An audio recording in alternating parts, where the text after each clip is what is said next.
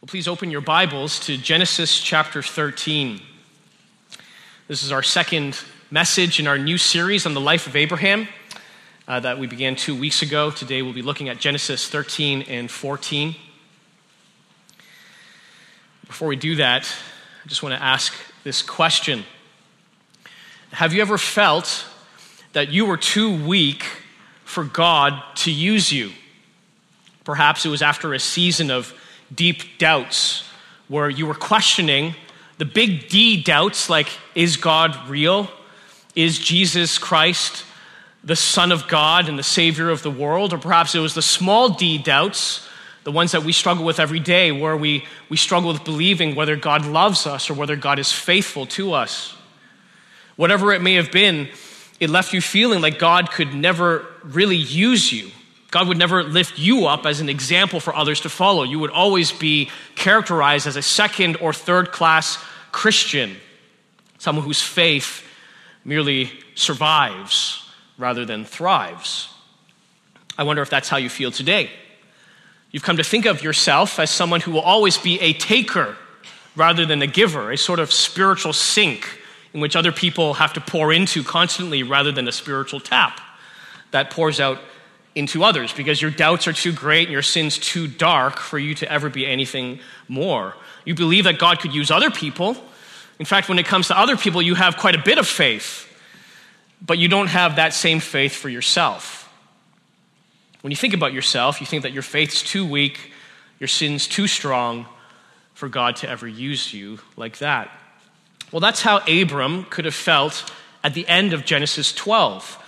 He had just failed God in massively disappointing ways through his doubts and through his sin.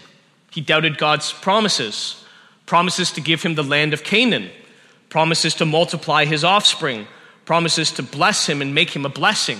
You'll remember what happened when famine hit the land of Canaan, the promised land. He didn't stop and inquire of the Lord. He didn't trust God's promise that this would be an abundant land of blessing. Instead, he bolted to Egypt. And then in Egypt, what did he do? Well, he essentially sold his wife for the sake of his own life. He lied about who she was so that she entered Pharaoh's harem. And without a wife, of course, you can't have children, so he was not believing God's promise to give him offspring. He failed as a man of God, and he failed as a man, period. He hid behind his wife to take the bullet instead of him. This man, in other words, a man named Abram, this man who is known as one of the fathers of our faith, the patriarchs of God's people, he was a selfish, doubting coward. But the fact remained that he was still God's chosen means to bless the world. And this remained unchanged despite his doubts and his sins. That's why God rescued him from Egypt, not just by the skin of his teeth, but laden with wealth and riches. And so as we turn from chapter 12 to chapters 13 and 14, the question for us as readers is, how will Abram respond? How will he rebound from this disappointing chapter in his life characterized by doubt and sin? Would he continue doubting God's promises, or would he start believing them? And as we'll see, the picture that Genesis paints of Abram in our text today is much different than the man that we encountered in Genesis chapter 12. The man we're going to encounter today is a paradigm of faith. He's courageous rather than cowardly.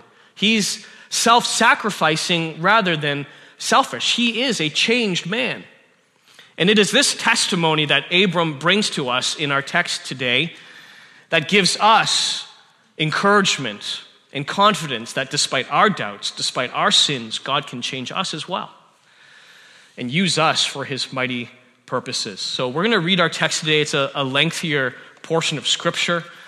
There is value sometimes in just meditating on a verse or two. There's also value in reading larger portions of Scripture as well and seeing how the different pieces of the narrative fit together to point us to the gospel. So let's read Genesis 13 and 14 together now. This is the word of the Lord. So Abram went up from Egypt, he and his wife and all that he had, and Lot with him, into the Negeb. Now Abram was very rich in livestock, in silver, and in gold. And he journeyed on from the Negeb as far as Bethel to the place where his tent had been at the beginning, between Bethel and Ai, to the place where he had made an altar at the first. And there Abram called upon the name of the Lord. And Lot, who went with Abram, also had flocks and herds and tents, so that the land could not support both of them dwelling together. For their possessions were so great that they could not dwell together, and there was strife between the herdsmen of Abram's livestock and the herdsmen of Lot's livestock. At that time, the Canaanites and the Perizzites were dwelling in the land. Then Abram said to Lot, "Let there be no strife between you and me, and between your herdsmen and my herdsmen, for we are kinsmen. Is not the whole land before you? Separate yourself from me. If you take the left hand, then I will go to the right. Or if you take the right hand, then I will go to the left." And Lot lifted up his eyes and saw that the Jordan Valley was well watered everywhere, like the garden of the Lord, like the land of Egypt, in the direction of Zoar. This was before the Lord destroyed Sodom and Gomorrah. So Lot chose for himself all the Jordan Valley, and Lot journeyed east. Thus they separated from each other.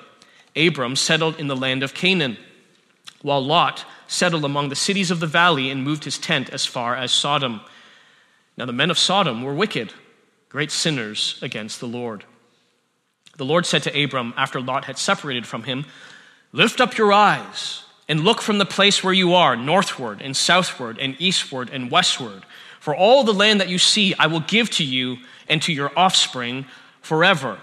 I will make your offspring as the dust of the earth, so that if one can count the dust of the earth, your offspring also can be counted. Arise, walk through the length and the breadth of the land, for I will give it to you." So Abram moved his tent and came and settled by the oaks of Mamre, which are at Hebron, and there he built an altar to the Lord. In the days of Amraphel, king of Shinar, Arioch, king of Elasar, Chedorlaomer, king of Elam, and Tidal, king of Goim, these kings made war with Bera, king of Sodom, Bersha, king of Gomorrah, Shinab, king of Admah, Shemeber, king of Zeboim, and the king of Bela, that is Zor. And all these joined forces in the valley of Siddim, that is the Salt Sea. 12 years they had served Chedorlaomer, but in the 13th year they rebelled. In the 14th year, Chedorlaomer and the kings who were with him came and defeated the Rephaim in Ashtaroth Karnaim, the Zuzim in Ham, the Emim in Shava Kiriathim, and the Horites in their hill country of Seir as far as El Paran on the border of the wilderness. Then they turned back and came to En Mishpat, that is Kadesh, and defeated all the country of the Amalekites and also the Amorites who were dwelling in Hazazon Tamar. I think I deserve a medal for that. Then the king of Sodom, the king of Gomorrah, the king of Admah, the king of Zeboim, and the king of Bela, that is Zor, went out, and they joined battle in the valley of Siddim with Chedorlaomer, king of Elam, Tidal, king of Goim, Amraphel, king of Shinar, and Arioch, king of Elasar, 4 kings against 5. Now the valley of Siddim was full of bitumen pits, and as the kings of Sodom and Gomorrah fled, some fell into them, and the rest fled to the hill country. So the enemy took all the possessions of Sodom and Gomorrah and all their provisions and went their way. They also took Lot, the son of Abram's brother, who was dwelling in Sodom, and his possessions and went their way. Then one who had escaped came and told Abram the Hebrew, who was living by the oaks of Mamre, the Amorite, brother of Eshcol and of Aner. These were allies of Abram. When Abram heard that his kinsmen had been taken captive, he led forth his trained men, born in his house, 318 of them, and went in pursuit as far as Dan. And he divided his forces against them by night, he and his servants, and defeated them and pursued them to Hobah, north of Damascus. Then he brought back all the possessions and also brought back his kinsman Lot with his possessions and the women and the people. After his return from the defeat of Chedorlaomer and the kings who were with him, the king of Sodom went out to meet him at the valley of Shaveh, that is the king's valley. And Melchizedek, king of Salem, brought out bread and wine. He was priest of God Most High. And he blessed him and said, "Blessed be Abram by God Most High, possessor of heaven and earth. And blessed be God Most High, who has delivered your enemies into your hand." And Abram gave him 1/10 of everything. And the king of Sodom said to Abram, "Give me the persons, but take the goods for yourself." But Abram said to the king of Sodom, "I have lifted my hand to the Lord, God Most High, possessor of heaven and earth, that I would not take a thread or a sandal strap or anything that is yours, lest you should say, 'I have made Abram rich.' I will take nothing but what the young men have eaten and the share of the men who went with me. Let Aner, Eshcol, and Mamre take their share." Well, the title of this sermon is "The Faith of a Recovering Doubter." My aim today is to show you that God can turn the worst doubters into the strongest believers. God can turn the worst doubters into the strongest of believers. As we walk through our text, we're going to look at how Abram responds to the different tests that God puts into his life, and we're going to glean from that 4 faith lessons for us to look at, imitate, and apply to our lives. Those 4 lessons are as follows. First, do what's right, not what's new. Second, walk by faith, not by sight. Third, fear God, not man. And fourth, glorify God, not yourself. First, do what's right, not what's new. Well, our text today begins with Abram leaving Egypt along with his wife Sarai, his nephew Lot, along with all that he has. Now, verse 2 tells us that Abram was very rich in livestock, in silver, and in gold. Now, that's extraordinary when you consider the context. He had just been exiled from Egypt, where he had received all this wealth. Pharaoh had given it to him as a dowry for marrying the woman whom he believed to be Abram's sister, but was actually his wife, Sarai. And after that truth came out, the Pharaoh would have been in his right to take that dowry back, to strip him of all the wealth that he had been blessed with, but that didn't happen. Pharaoh ended up releasing Abram back into his home country with all the wealth that he had given him, because God was watching over him to bless him. And so when we read verse 2, that Abram was very rich in livestock, in silver, and in gold, we just have to pause and say, that's amazing. You know, God turned what was an impossible, dark, discouraging situation and turned it into blessing. God was watching over this man, and he was committed to bless him despite his failures. Abram, he knew this, which is why he does what he does next. Verses 3 and 4 tell us that he went to a place between Bethel and Ai, and there he called upon the name of the Lord. Now, sometimes when we read about specific places in Old Testament narrative, the purpose of that is just to show us that these are historical events. But here, the purpose is a little different, because the text is showing us that Abram is returning to the place where he had last encountered God.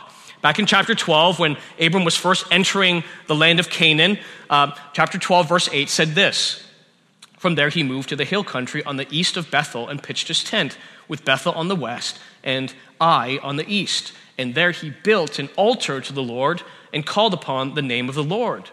Well, that's where he is once again in chapter 13, post-exile from Egypt. Verse 3 intentionally goes out of its way to tell us this. It says that he went to where his tent was at the beginning, between Bethel and Ai, to the place where he had made an altar at the first. And there Abram called upon the name of the Lord. Now that is what Abram should have done when the famine hit the promised land. He should have went to that altar, worshiped God, and called upon the name of the Lord in prayer, but he didn't.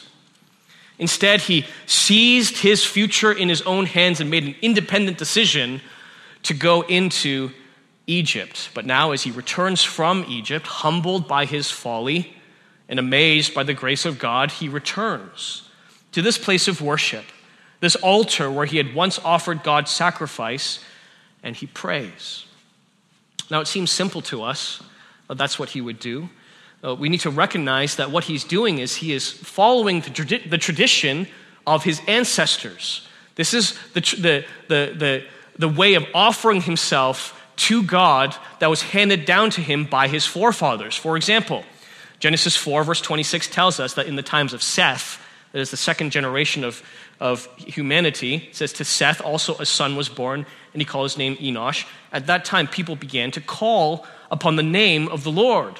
And then in Genesis 8, after the flood, one of Noah's first acts as he exits the ark was to do this. Then Noah built an altar to the Lord and took some of every clean animal and some of every clean bird and offered burnt offerings on the altar. So what Abram's doing here is, as he leaves Egypt, exiled there, ashamed of his own sin and his doubting of God's promises, he doesn't go and experiment with new religious or spiritual exercises. He doesn't say, well, that stuff didn't work in the past. I'm going to try something new. No, he returns to the ancient paths. Now, this is instructive for us because we live in an age when novelty reigns. We're looking for the newest things, the newest gadgets, the newest fashions, the newest pop culture icons, because we get bored of the old. There's something in us that craves the dopamine rush of the new. Most of us, you can probably relate to this. You scroll through Netflix or some other streaming service, and all you see is these old shows, and you're just like, boring. I don't want to watch that. I want to look at the new releases. We're infatuated with the novel. Now, this boredom with the old, this obsession with the new, translates into our spiritual lives as well. It's certainly true of our personal spiritual lives. I wonder how many of you have woken up in the morning and be like, I got to read my Bible again. I'd rather just turn on my computer and watch a YouTube video. It could be a John Piper video or whatever. I just need something easier. I need something newer than just the same old thing. It can also be true of our corporate spiritual lives. As you look at the top 50 songs that are sung in congregations on CCLI, why do so many of the songs have so little gospel content? It's because people are bored of singing about the cross. They want to sing about something new, something exciting, something they haven't sung about before. Or why does the preaching in so many churches sound more like a glorified TED Talk than the proclamation of the gospel? Well, it's because expository, Bible-based preaching is out of vogue. Boredom kills both the life of the soul and the life of the church. The endless search for novelty will never lead us closer to God, because it is only in the ancient paths that we discover God and have an encounter with the Almighty. As Jeremiah 6 verse 16 says, "Thus says the Lord, stand by the roads and look, and ask for the ancient paths where the good way is.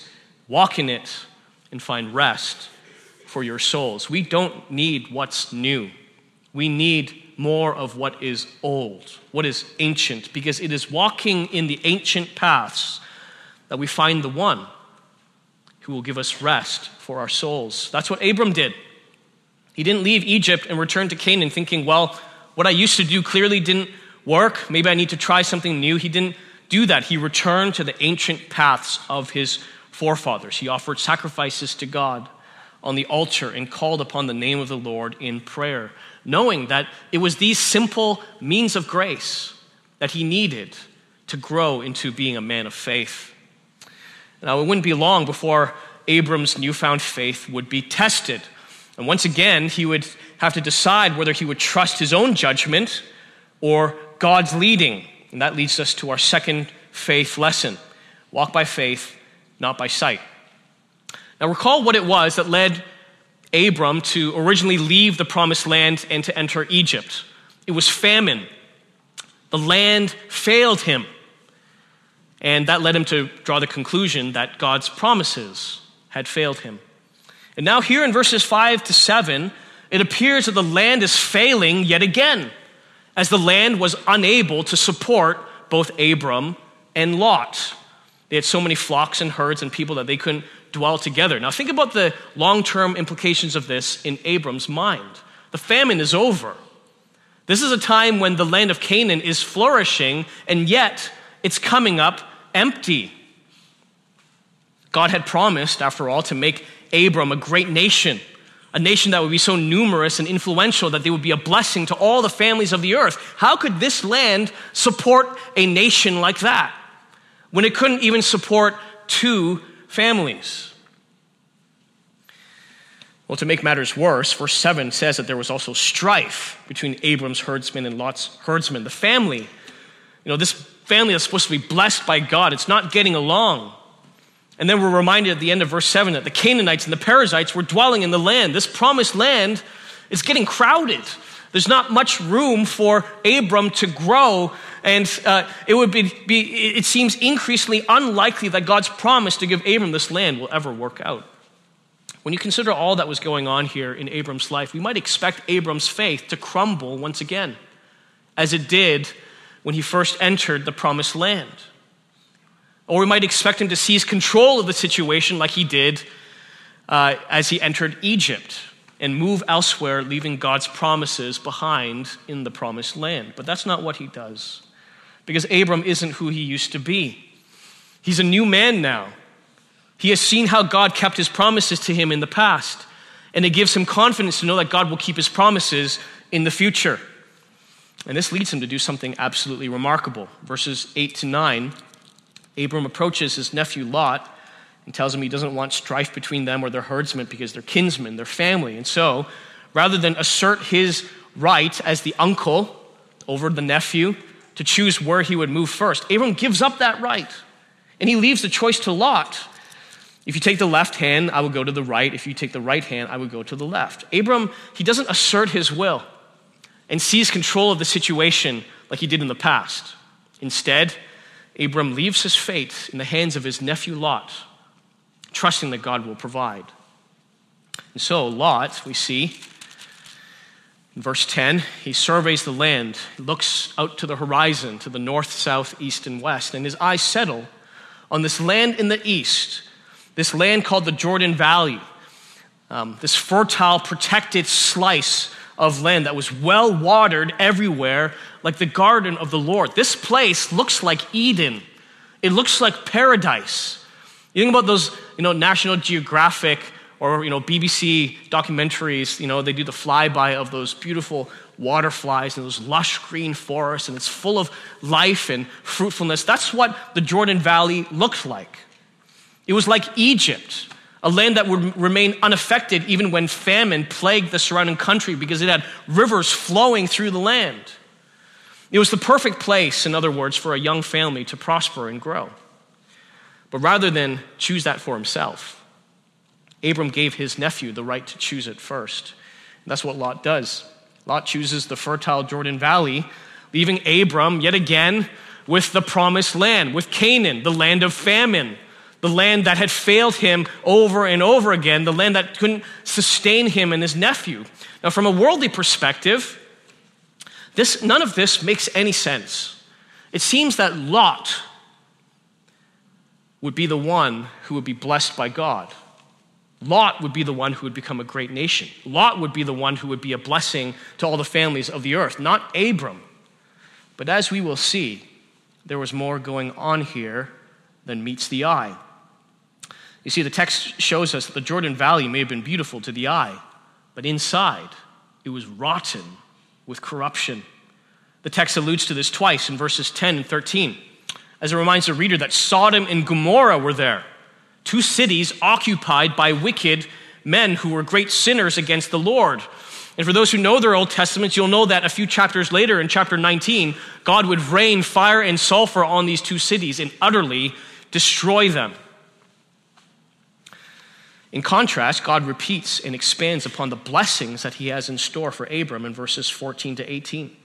He tells him to lift up his eyes now to the horizon, northward, westward, eastward, southward, and promises to not only give him and his offspring this land, but to make his offspring as the dust of the earth. This is the first time God has given this picture, this illustration, to show Abram the greatness of his promises to him and his descendants. He then invites Abram to walk through the land and enjoy it, because all of it will one day be given to him. He may not see it. He may not have seen or understood how it would all work out eventually, but it would happen because God promised it. And Abram responds to this with faith in verse 18. He settles by the oaks of Mamre at Hebron, where he builds another altar to the Lord and worships. Now, this is a powerful reminder to us that God wants us to walk by faith and not by sight. Now, it would be fine to walk by sight if we could see the whole picture, if we could see how everything would turn out, if we could see how the beautiful valley was actually inwardly corrupt. But we don't. We only see a small piece of what's truly going on and not the whole picture. Lot, he made his decision based on what he saw. And he presumed that that decision would be the wisest and the best for his family. But as we will soon see, it would be a decision that would come back to haunt him in terrible ways. Abram, on the other hand, made his decision not on what he saw, but on what God said. He believed God's promise that he would bless him, that he would give him land, that he would multiply his offspring, and he held on to that promise despite how things appeared. Now, this is a word for all of us, but it is especially a word for those who like to have everything under control. It's for those who spend incessant time thinking and planning for the future so that nothing unpredictable happens. It's for those who know that if they were in Abram's shoes, you wouldn't be piously saying, if you go to the left, I'll go to the right. You'd be like, the left's mine. I'm going there, the Jordan Valley, that is my home because I'm not letting another famine hurt me and my family. Well, if that's you, our text has a warning. It warns you that the decisions that may make sense from a human perspective may actually be what's most harmful. We see the beautiful, fertile valley, but we don't see the corruption within. Perhaps it's accepting a new job that comes with a nice pay raise, or moving to a certain neighborhood that seems to be a ideal neighborhood, or it could be spending too much time with a certain group of people. If we move forward trusting in our own judgment, our own instincts, our own five senses, in order to plan out our future and keep everything under our control, then we may end up actually losing the good that God has stored up for us. And that's what Lot did, and that's what would happen to him. He knew God's promises to Abram, that this land, the land of Canaan, the land of famine, that was the promised land. And that was where Abram would become a great nation and would bring blessing to the entire world. He knew it. He just didn't believe it. He didn't believe that the land of Canaan could be better than the Jordan Valley, and so he turned his back on it. And when he did that, he turned his back on God's promises. Let us not make the same mistake.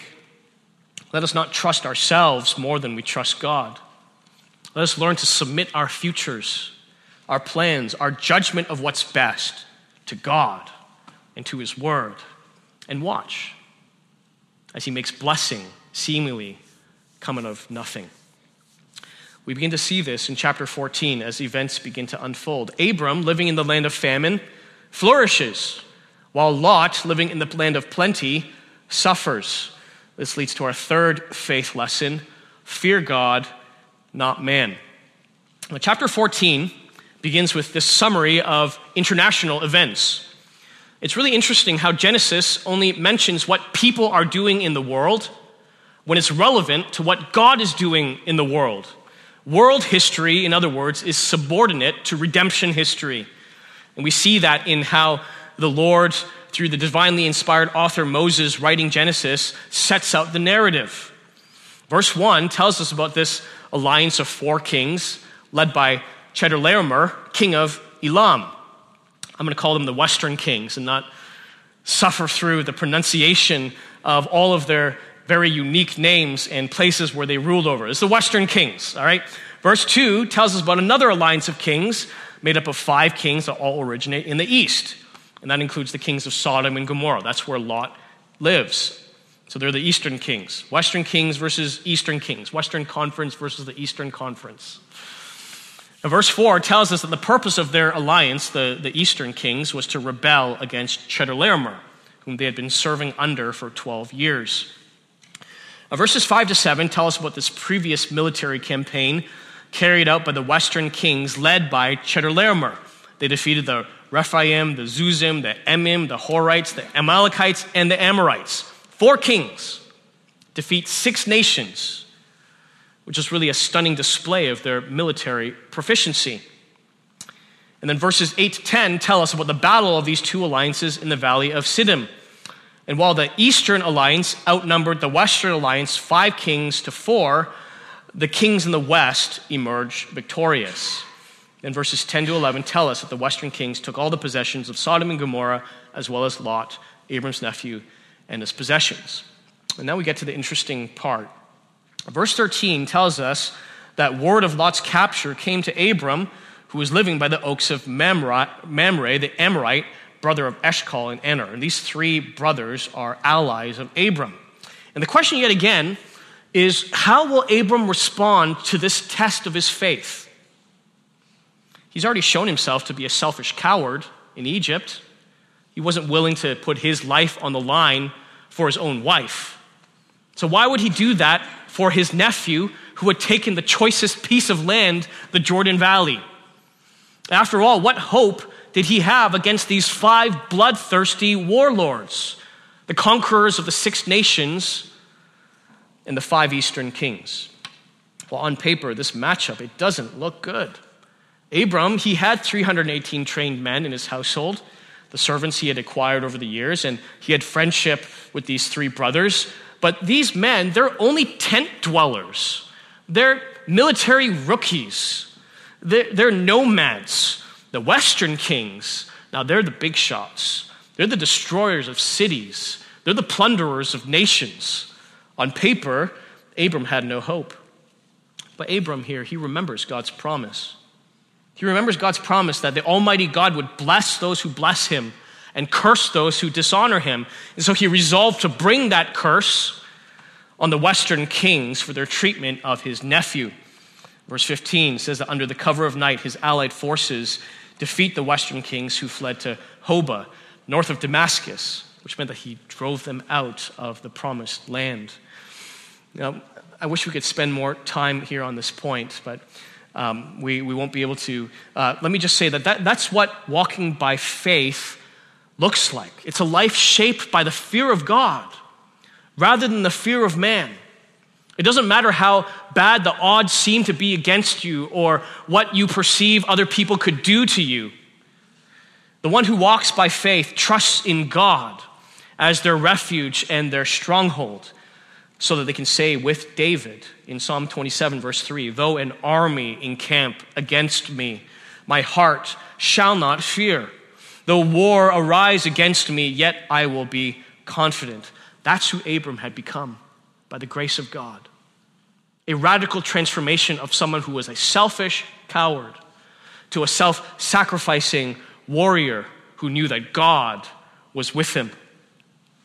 The Lord put the fear of God in him so that he no longer feared man. Now, in the aftermath of his decisive military victory, the last question for us is this: would Abram respond to his victory with pride and with greed, or with humility? Would he make much of himself for this victory, or would he make much of God who gave him this victory out of sheer grace? This leads to our final faith lesson. Glorify God, not yourself. Now, verses 17 and 18 tell us that following his victory over Chedorlaomer and the western kings, Abram has this meeting with 2 kings. The first is the king of Sodom, who had just been rescued by Abram, perhaps from one of these bitumen pits that he had fallen into.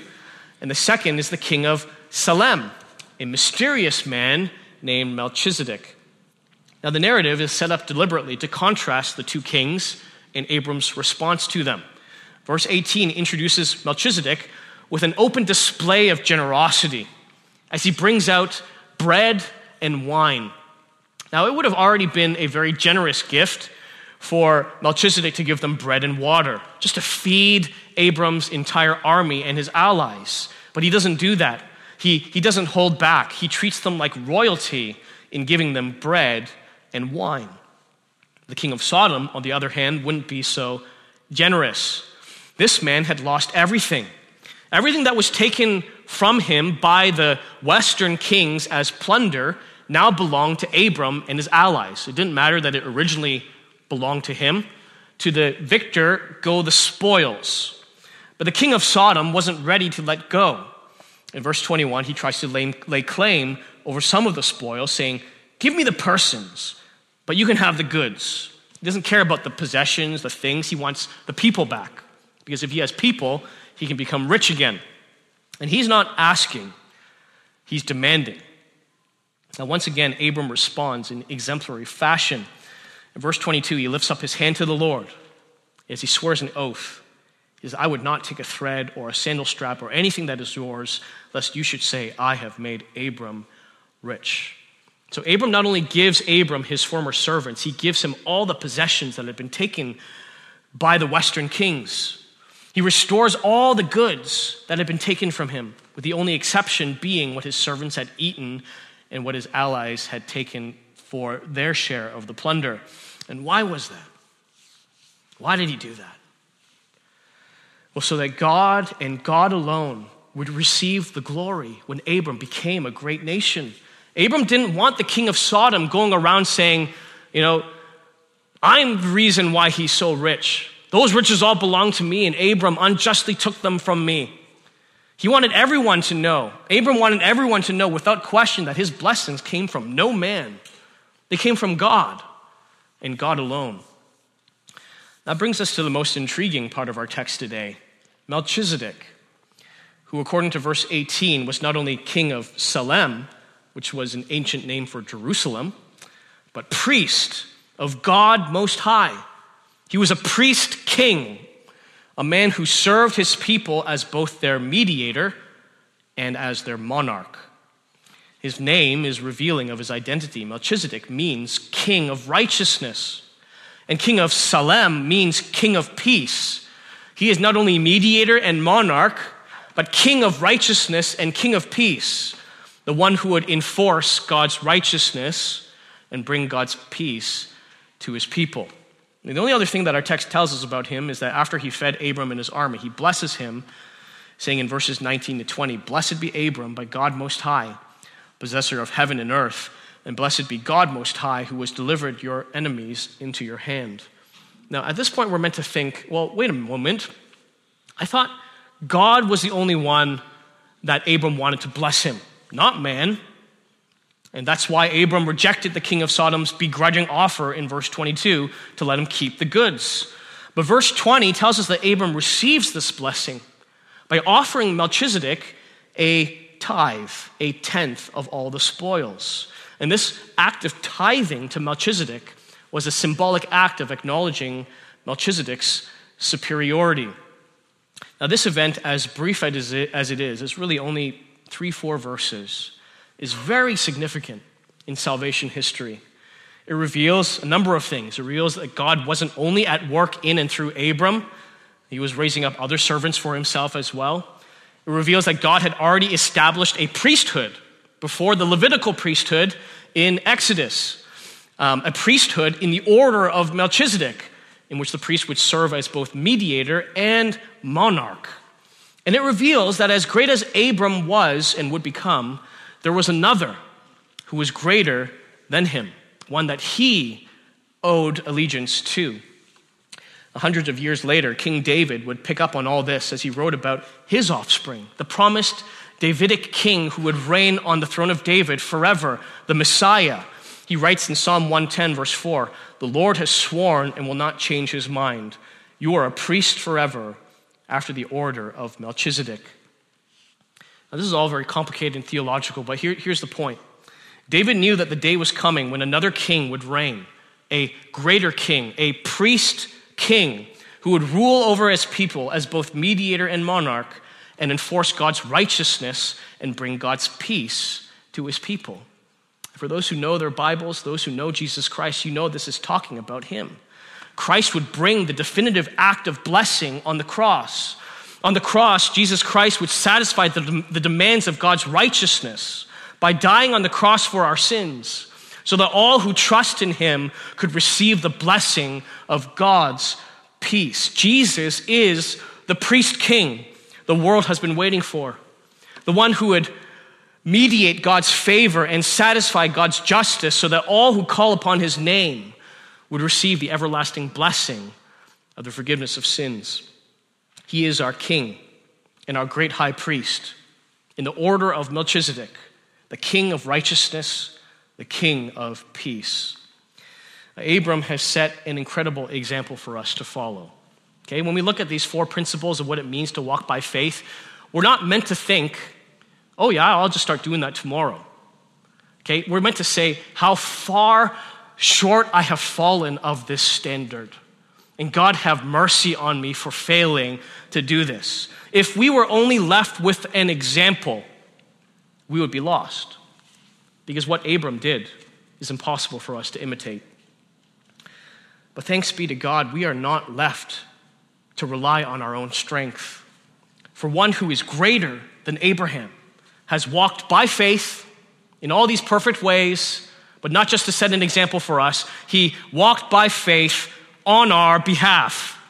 He traveled on the ancient paths, despite how the religious leaders had abandoned them. He walked by faith, not by sight, believing that even though the religious leaders and the people were rejecting him, he believed that God's promises were being fulfilled. He feared God rather than man, knowing that man could only kill the body but could not kill the soul. And he believed that his Father would one day raise him on the third day in triumphant resurrection. And he lived for the glory of his Father and not his own, as he emptied himself and made himself nothing and became obedient to the point of death. Jesus has walked by faith on our behalf so that we can learn to walk by faith without fear of condemnation. And so, as we look to Abram's example of trusting God rather than himself, in believing God's promises rather than what he could see for himself, let us believe that God can change us as well. For God can and will turn the worst doubters into the strongest believers. Let's pray. Father, may it be so. May you strengthen our faith to trust in you and to glorify you above ourselves. This life is not about us, but how you would use us to point people to you, to bring you glory. May it be by the strength of the faith that you gift us with. We pray in Jesus' name. Amen.